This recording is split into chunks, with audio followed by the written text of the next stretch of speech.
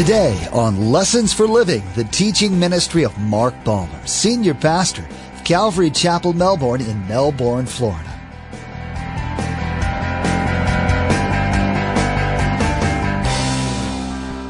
Sometimes we have so little urgency about the lost of this world. We're just doing our thing. So they're going to hell. What's the big deal? God wants to place within us an urgency, a sensation of how it is to be lost, to remind us, to bring us back to that place. When God speaks to you, what excuses have you come up with? The third thing, not only do you trust, not only do you have radical obedience, but the third thing is you'll leave some things behind. You and I are human. We're made of flesh. We're sinners in need of a Savior. Left to ourselves, we're without hope. We're destined for an eternity separated from God, our Creator. But as we'll learn today, life doesn't have to be this way. We can have peace and joy. We can have hope and a purpose. And all that can be made possible when you accept Jesus as your Savior. When we do, our lives become enriched. We have focus. We have a goal, and that's to serve and follow our Master. Not out of obligation, but because of our love for Him. Pastor Mark will share with us that God calls ordinary people to do extraordinary things. Remember, there's quite a few ways to receive a copy of Pastor Mark's teaching. I'll be sharing all that information with you at the close of today's broadcast. Now, let's join Pastor Mark in the Gospel of Mark, chapter 1, verse 16, for part 1 of our message entitled, Expand Your Life.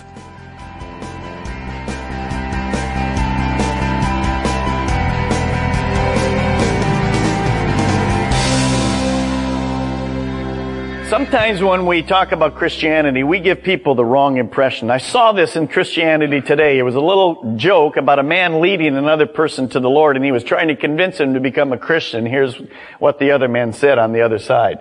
Are you serious? If I pray this prayer with you, I'll get eternal life? And the set of steak knives too? Wow! Sometimes we have the wrong impression. We say to people, oh, just come serve Jesus. Everything will be fine. Your life will be perfect. And all you have to do is just say the words and you'll be born again. And that's what Jesus is after. That is not what Jesus is after. We will see this morning it's much, much different from that. And the second statement, I want you to take note and write this down, if you will. This isn't my statement, but very important one. It says this. The church is not a yachting club, but a fleet of fishing boats. You say, what does that have to do with anything? You'll see as we go through this morning. Let's look at chapter 1, Mark. Now, John the Baptist came on the scene. He said, there is one in the wilderness, that's me. I've come to proclaim the kingdom of God is coming. Immediately, we skipped down to verse 14, and we found out that John the Baptist is in jail. He's going to be beheaded, actually.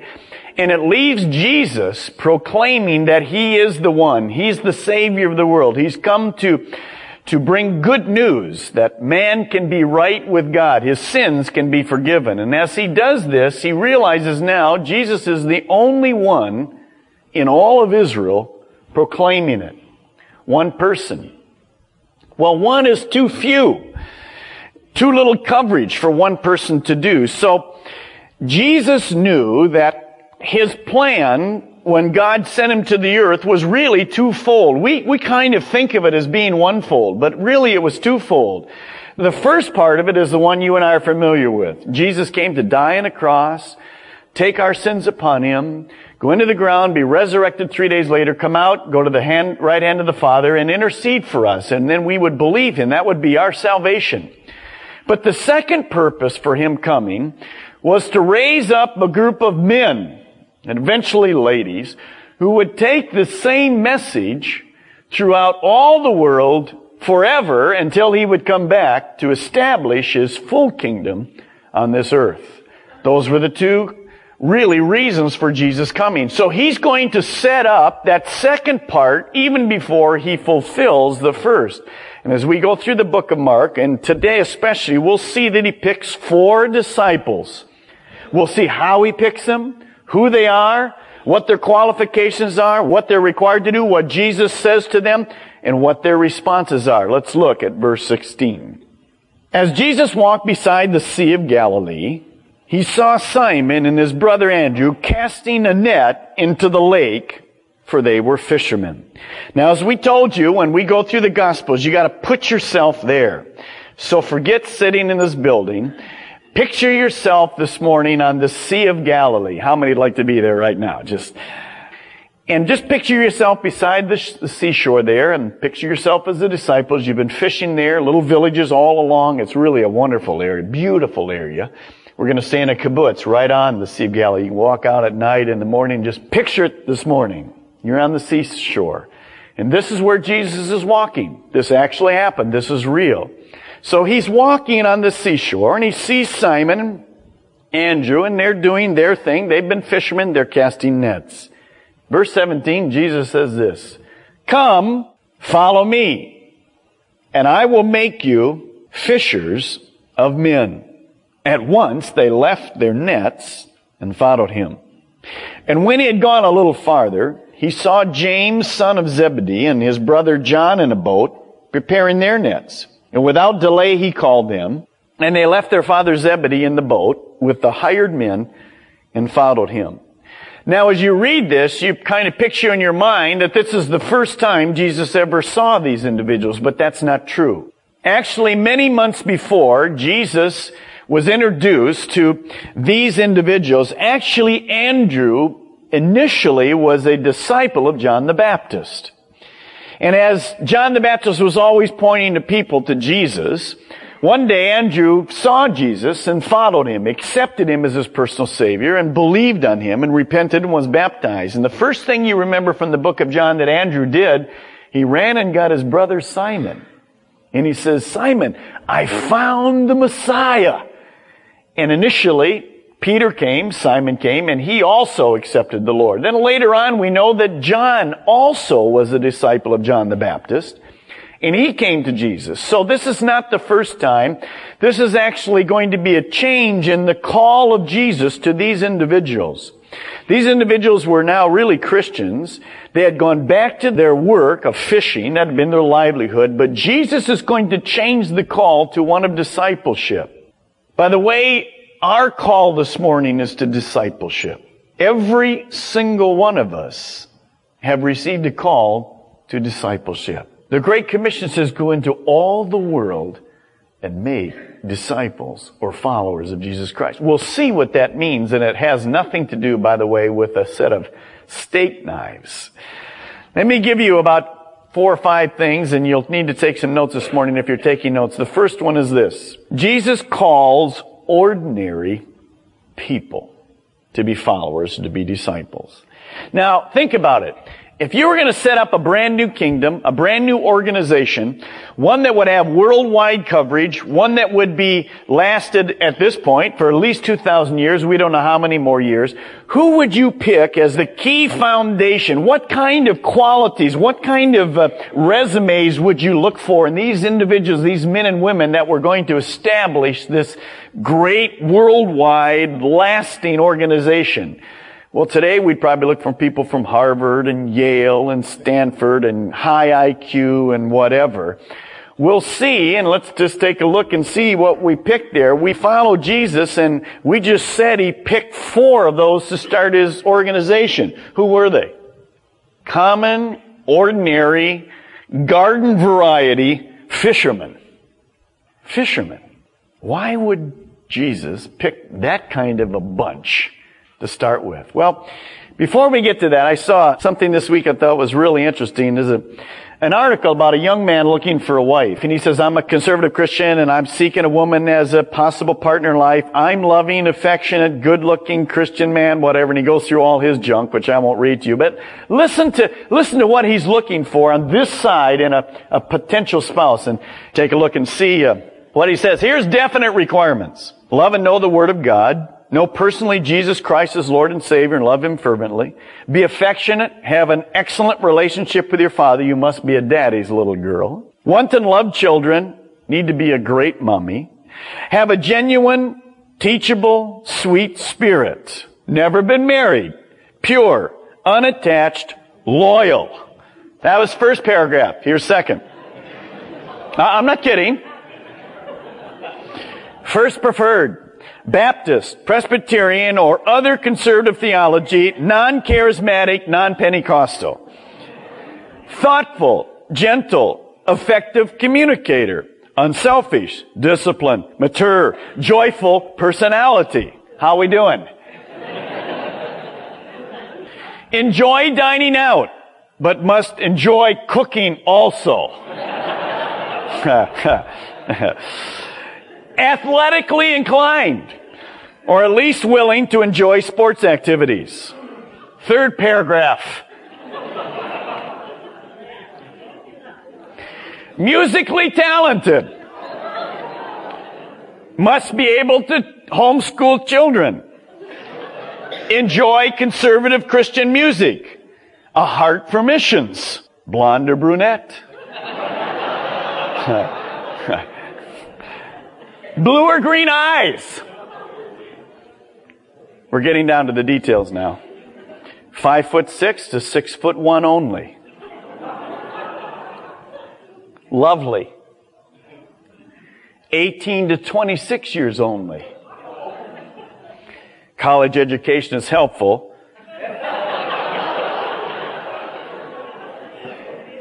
But not an issue. Yeah. Industrious and presently involved in some Christian outreach.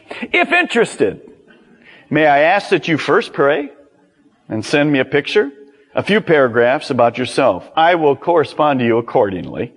Please include only your first name, preferably a post office box, no return address, and no phone numbers, please. This guy will be single till eternity comes. Won't he? Aren't you glad when you came to Jesus, He didn't have those kind of requirements? You see, when we look at who Jesus calls, Robert Coleman says this: the disciples had no academic degrees in the arts or any philosophies of their day.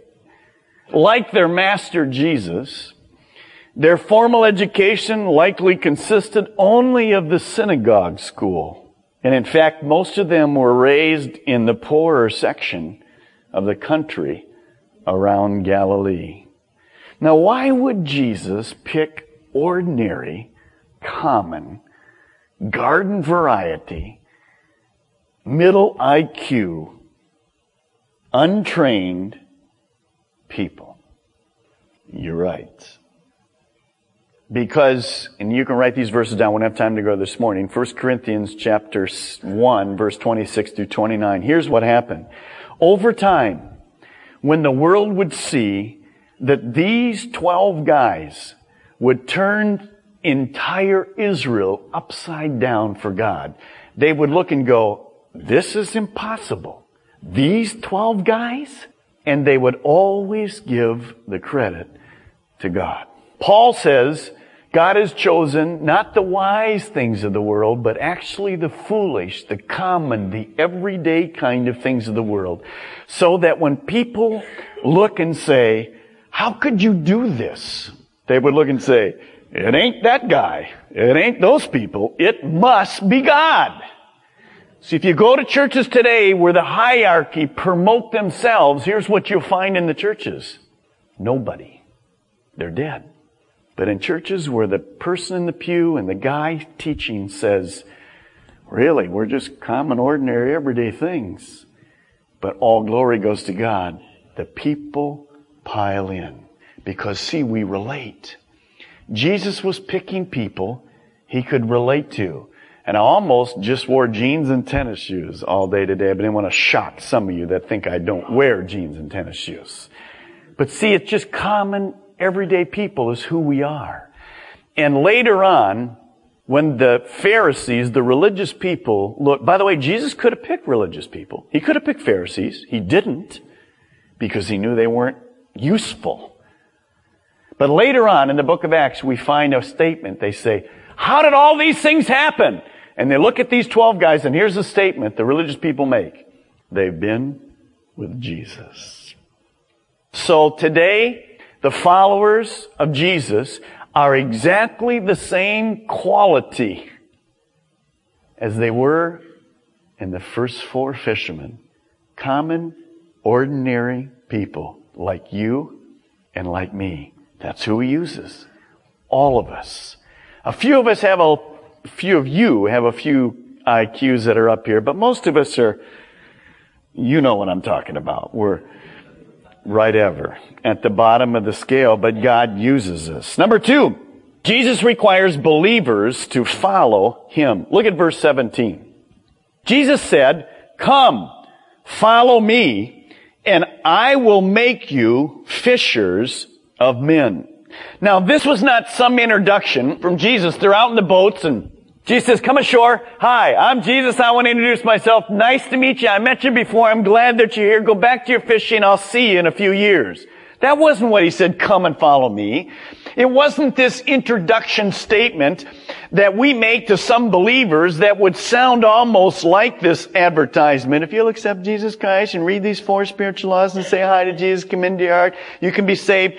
And we give you this fire insurance policy that you can give to Peter and say, "I'm not going to hell. I met Jesus one time. It was back in 1997.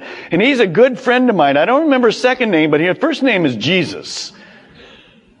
Many people today have that concept of Christianity.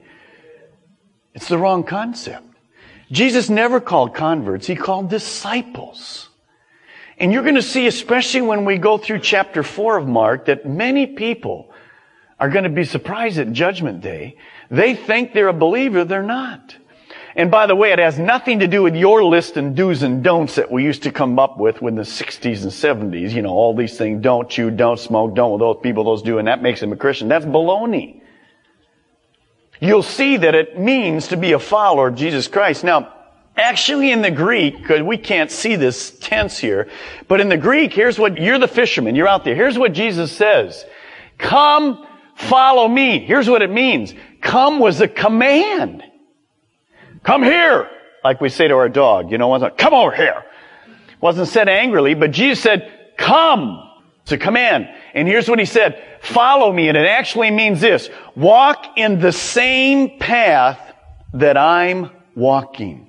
Come, follow me, and walk in exactly the same path that I am walking. Now, what does that mean? You're going to see what it means. That's a whole lot different than, "Hi, how are you? Nice to meet you." It's a lifestyle of following Jesus Christ. It is responding to His command. Today we really have too many converts. Jesus was saying, "Come. I'm commanding you to come. Walk with me. Be a disciple of mine. I want to develop a relationship with you. Each of you. Every single one of you." And Jesus this morning is calling you, and He's calling me, to exactly the same role as these 4 initial followers. You see, Jesus knew that the world would never be won to Jesus through converts, but through disciples. Converts do nothing but care for themselves. Disciples lay down their lives for others. That's what it would take to win the world from Jesus Christ. 2,000 years later, we have a church that's alive and active on this planet because these 4 guys initially, with the others as we'll study as we go through the book of Mark, responded to the command to an intimate lifestyle and a relationship with Jesus Christ. Point number 3. Well, actually, before we get there, let me give you 3 steps to following. 3 steps to following. Okay? First one is this. Trust. Think about it. These guys are in their boats. Jesus says, "Come and follow me." Now, why would they follow? Because they had heard Jesus. His words were all over Israel. And they knew things were happening in His life. So they trusted Jesus. You won't follow someone unless you trust Him. Do you trust Jesus this morning with your life? Jesus knows the way. These guys trusted their life to Jesus because they knew this guy was in contact with God. This morning, if you're going to follow Jesus, the very first thing you have to do is you have to trust Him. Second thing is to have radical obedience. This radical call would require radical obedience. If you're going to trust God, when He calls you to do something, you're going to obey Him without question. Look at verse 18. It says, at once they left their nets. Look at verse 20. Without delay He called them, and they left their father. I love this. Can you imagine Zebedee's out there in the hired men, and they're out in the boats, and there's his two sons saying, bye, Dad! And he's left out there. What? Where'd they go? You see, it was radical. It was radical. For you and I, we're scared of this.